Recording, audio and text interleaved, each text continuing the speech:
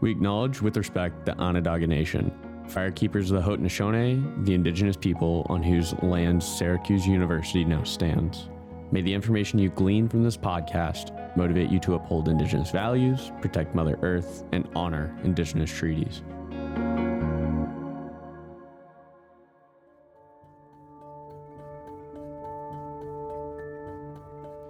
In the face of white supremacy and the doctrine of discovery, what do we take away when we learn about it? When we take away this veil of darkness around these conquering practices, how do we look forward and promise a better life?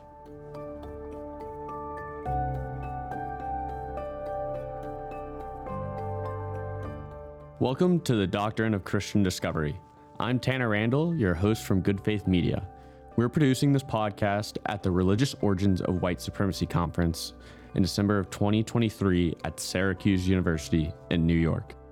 This year is particularly special because it's the 100th anniversary of Johnson v. McIntosh, the Supreme Court proceeding that installed the framework of the doctrine of discovery within American government. We will be talking about the different ramifications of the doctrine of discovery and how it led to indigenous values and land being stolen, as well as white supremacy and the general idea of revitalized indigenous culture.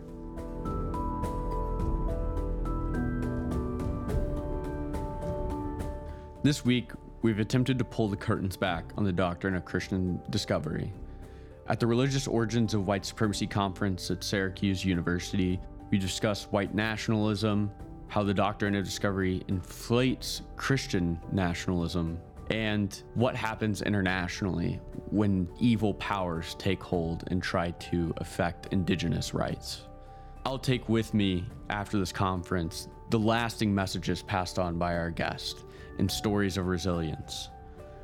But what I'll do in my own actions after this conference, I'll pay more attention to all of the effects of the doctrine of discovery, question everything, and make sure to look at the international problems as well as our own. Because if the tide rises, all ships float higher.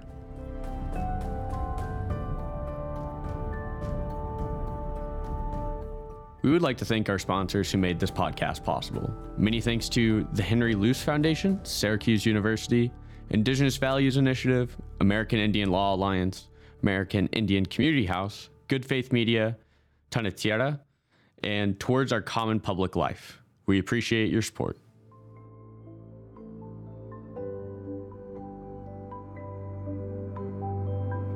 I'm Tanner Randall with Good Faith Media.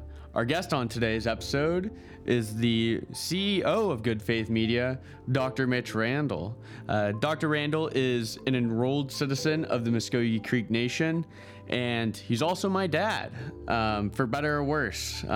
You can make the judgments on his parenting throughout this podcast. Hi, I'm here with Dr. Mitch Randall, the CEO of one of our sponsors, Good Faith Media. Mitch, how are you? Doing well. It's good to be here.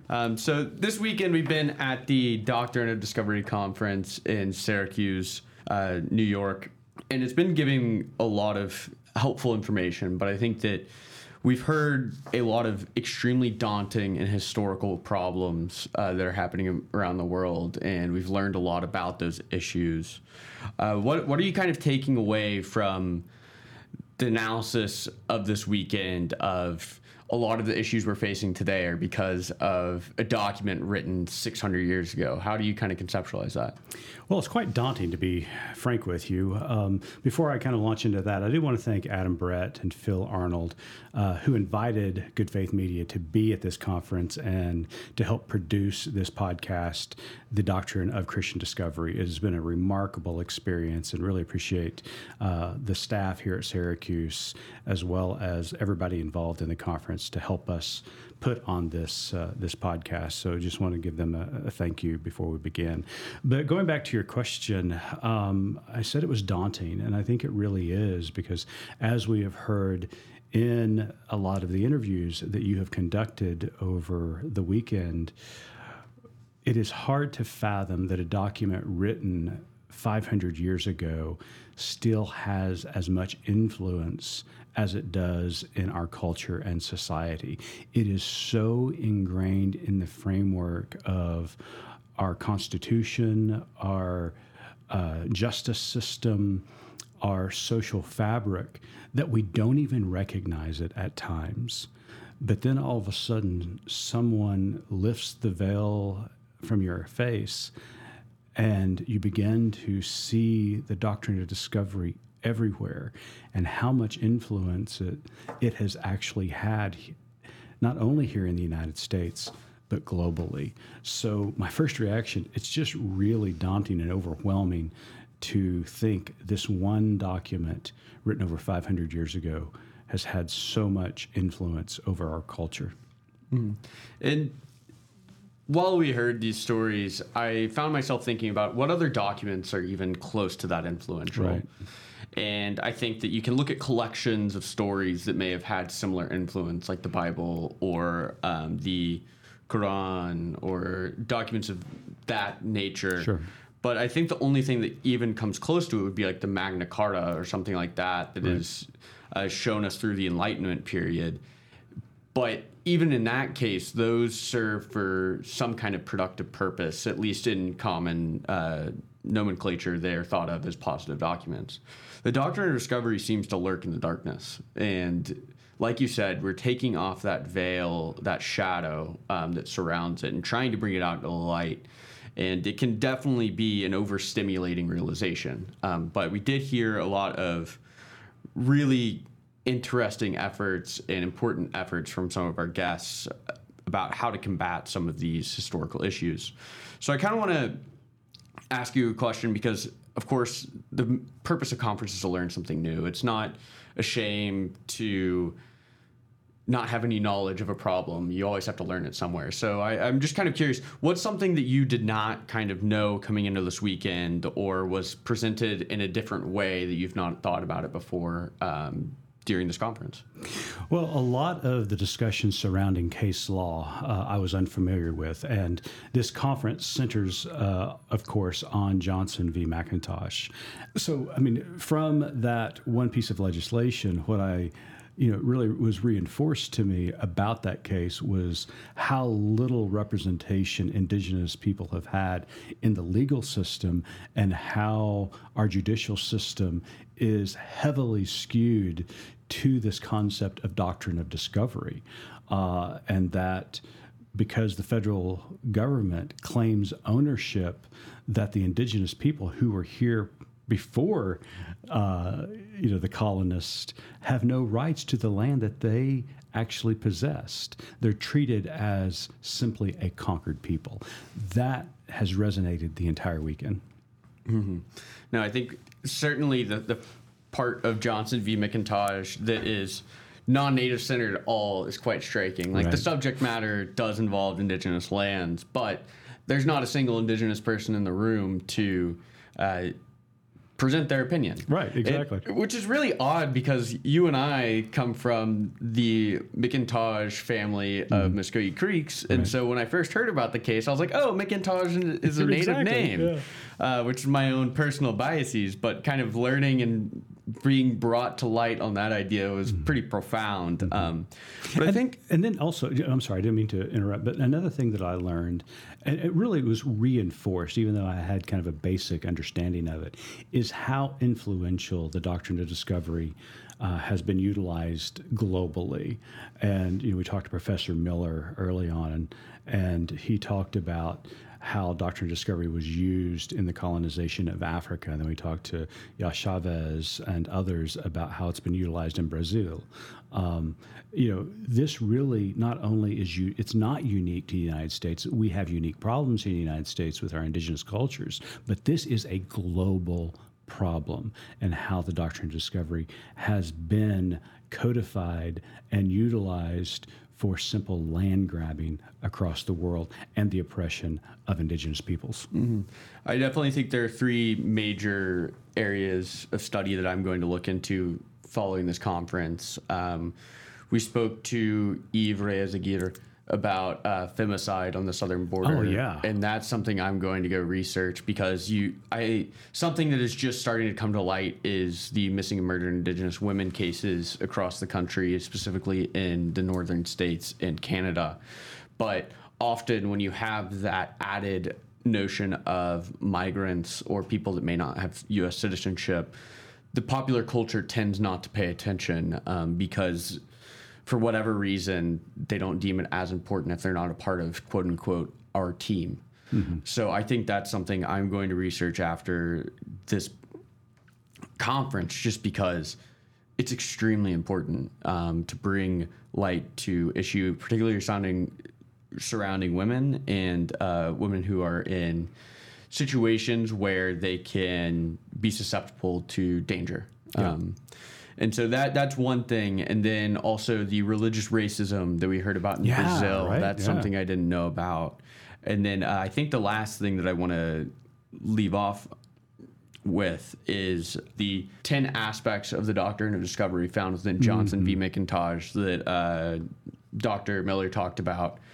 And I think that, being able to take those principles and apply them to other nations from an Indigenous perspective, looking at those communities and not the actions of the oppressor, or saying that, this is the system the English used, this is the system that the Spanish used or the Portuguese, but looking into these isolated communities and saying, this is what happened in this community by this person, making them seem more of a destroyer of communities and not a builder of empires. So I'm kind of curious as to, I know that you were commenting on femicide when we first started talking about it, or religious racism. I know those are concepts that are rather new to us. Tell me about what you thought when you first heard about those problems, and especially the personal stories that we bared witness to. Yeah, I mean, they're absolutely heart-wrenching, but also infuriating that still takes place today in the 21st century. A lot of times when we study Indigenous issues and cultures, we often get lost in the history of these issues because it's so problematic when we talk about the doctrine of discovery written 500 years ago and its implementation in places like Africa, South America, and here in the United States. And so we often get lost in that historical narrative, but we mustn't forget that the ramifications of the doctrine of Christian discovery are still prevalent today. And let me give you an example of what I'm talking about. A lot of times we are asked, why do these issues still matter today? Because doctrine of discovery, as we've already alluded to, was written over 500 years ago. Slavery is something of the past. Racism is something of the past. Oppression. We feel like we live in this utopia, but we do not. For example, when I think about the Native American boarding schools in Canada and the United States, I think about the children who are currently being separated from their families at the border, the U.S.-Mexico border. We have been here before. We have seen the federal government separate families. Indigenous families were subject to that. In World War II, we saw that with the internment camps of Japanese citizens here in the United States, and we're seeing it again today. We have a history of separating families. Why? Because the doctrine of Christian discovery teaches that this white culture is superior to all others, and therefore we know better than any other culture around the world. You mentioned missing and murdered Indigenous women. That still is taking place today. There's an incredible movie out right now that is a portrayal of the book by David Gann called Killers of the Flower Moon. Martin Scorsese has done a brilliant job putting that movie together. A lot of criticism on the movie, but the basic story is simple, and that is there was a time in eastern Oklahoma where oil magnates orchestrated the murder of Indigenous women and men to gain their land rights so that they could make more money in pursuing oil for their companies. We think that stories of the past, but it's happening today. You look at human trafficking trafficking around this country, and especially in North America, from Central America. It is at an all-time high. Our women are in danger, especially women of color from indigenous communities. And so these issues are still alive and well today, and they're being fueled by this attitude and concept of doctrine of Christian discovery, and we have to get away from it. And so, when I hear the personal stories in the interviews that we were so fortunate to listen to this weekend, again, I'm heartbroken, I'm infuriated, but Tanner, I'm also inspired. I'm inspired to leave here and do more, to stand up and speak out regarding the doctrine of Christian discovery, and to try to fight for a more equitable and just world for all people. That is quite powerful. And I do agree that, the stories of resilience and people fighting against it do provide hope. But the problem is daunting. And I think that there's a lot of hesitation towards talking about a document written over 600 years ago. But at the end of the day, if you don't find the doctrine of discovery being placed in perverting U.S. law disturbing, you should really consider why. We have a country built on the separation of church and state, and there's a reason that we do that. It's because it should be a choice for what you want to practice in your religion. And it infuriates me that so many people are very willing to talk about how they were called to a religion, but don't give other people the opportunity to be called to their religion. Because that's such an intimate moment. And we talked a lot about spirituality and religion. And I think that, making that distinction is an important step towards getting rid of the doctrine of discovery, because spirituality manifests in so many different ways. And when your spirituality does show itself, that's when you find your religion, you find how you practice. And so that's a lot of the issues with white evangelicalism, like we've talked about, is it forces that religion on you without having any kind of spiritual aspect. And then most times your spirituality is beaten and cut, scraped, and diminished until it fits into this cookie cutter shape that was never meant for you. And so some of those stories are quite heartbreaking, and that's why we're talking about this document, is because it is a perversion of U.S. law. And the fact that it's within our court system should make people angry. But if it doesn't, you need to figure out why. Right. And so I want to talk about now kind of our lasting messages coming out of this conference, because I think for me,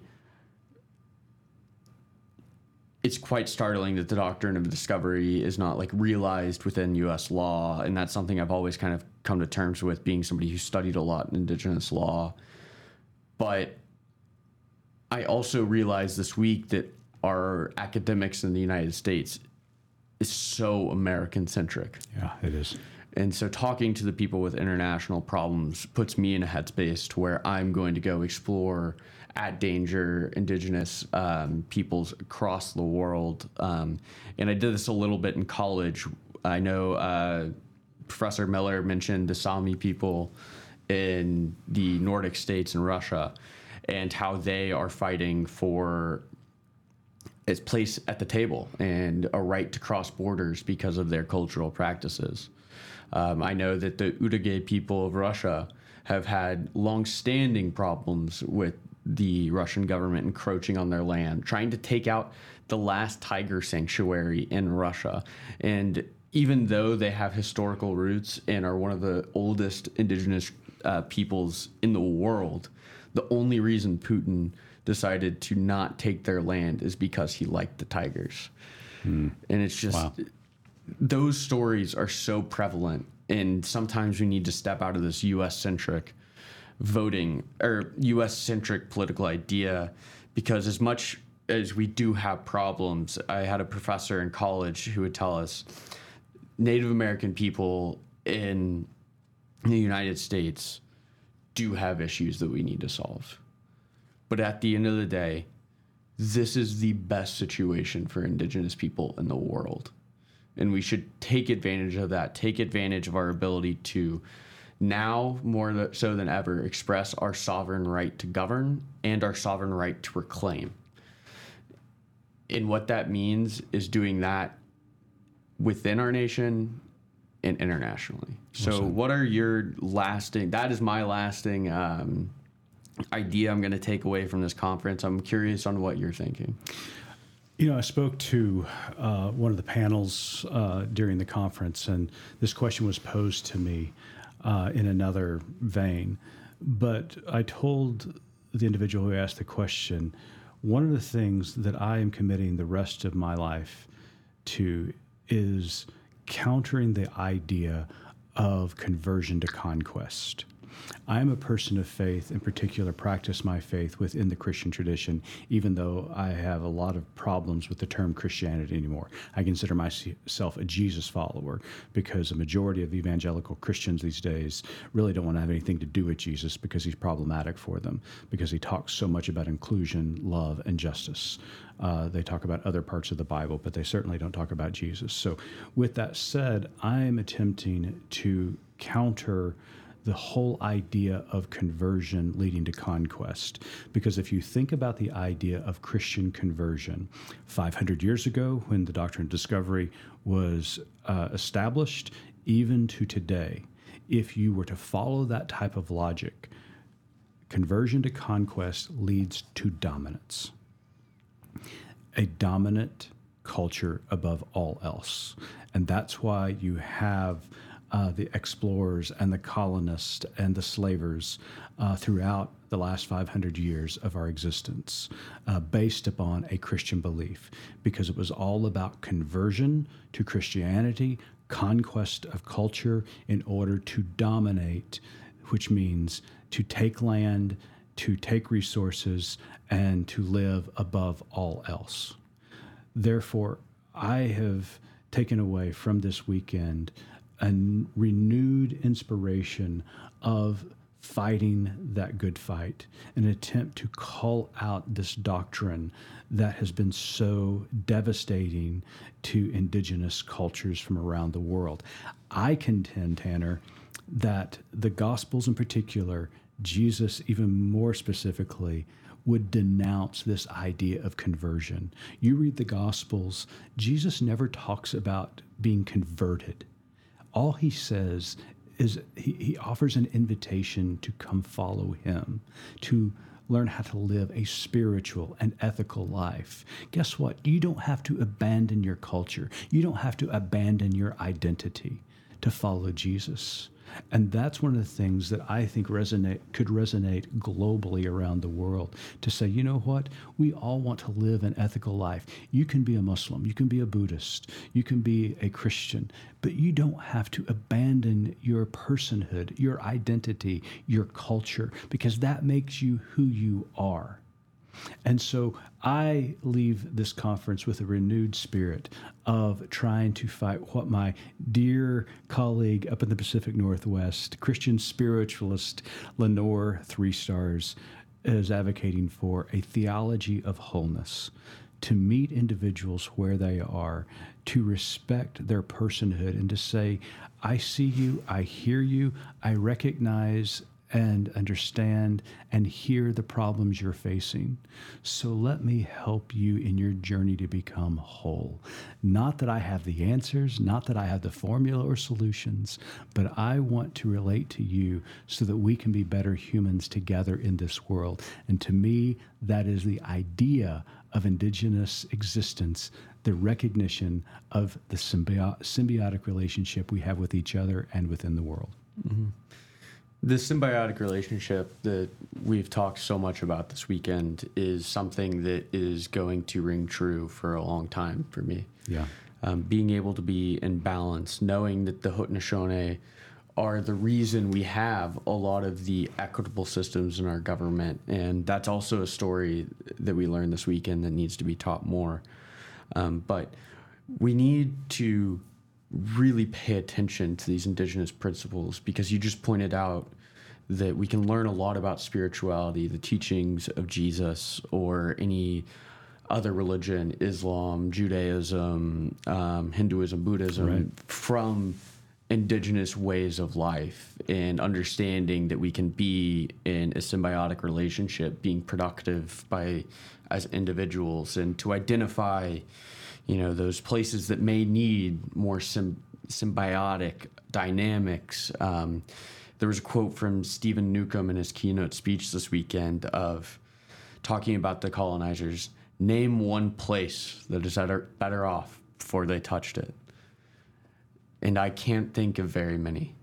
I can't think at all. There are moments of charity and moments of human interaction that may ring true to who we're trying to be, but there's nothing that can bring back what we were. So we're going to work towards reclaiming a lot of these indigenous values, and I think it would be productive to take those with us in our life.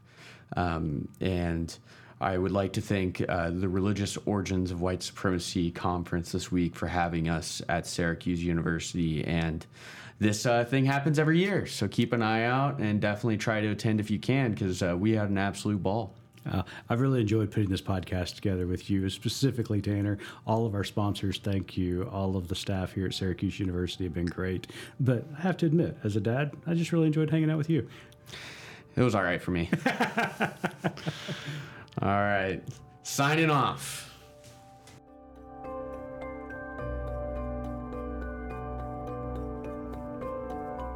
Thanks for listening to this episode of The Doctrine of Christian Discovery, recorded at the 2023 Religious Origins of White Supremacy Conference at Syracuse University in New York. This podcast is produced in collaboration between Good Faith Media, Syracuse University, and the Indigenous Values Initiative. I'm Tanner Randall for Good Faith Media. Our executive producers are Mitch Randall of Good Faith Media, Philip P. Arnold and Sandy Big Tree of the Indigenous Values Initiative, and Adam DJ Brett of Syracuse University and the American Indian Law Alliance. Our producer is Cliff Vaughn. Our editor is David Pang. Our music comes from Pond 5. Production assistance provided by the American Indian Law Alliance. To learn more, go to doctrineofdiscovery.org.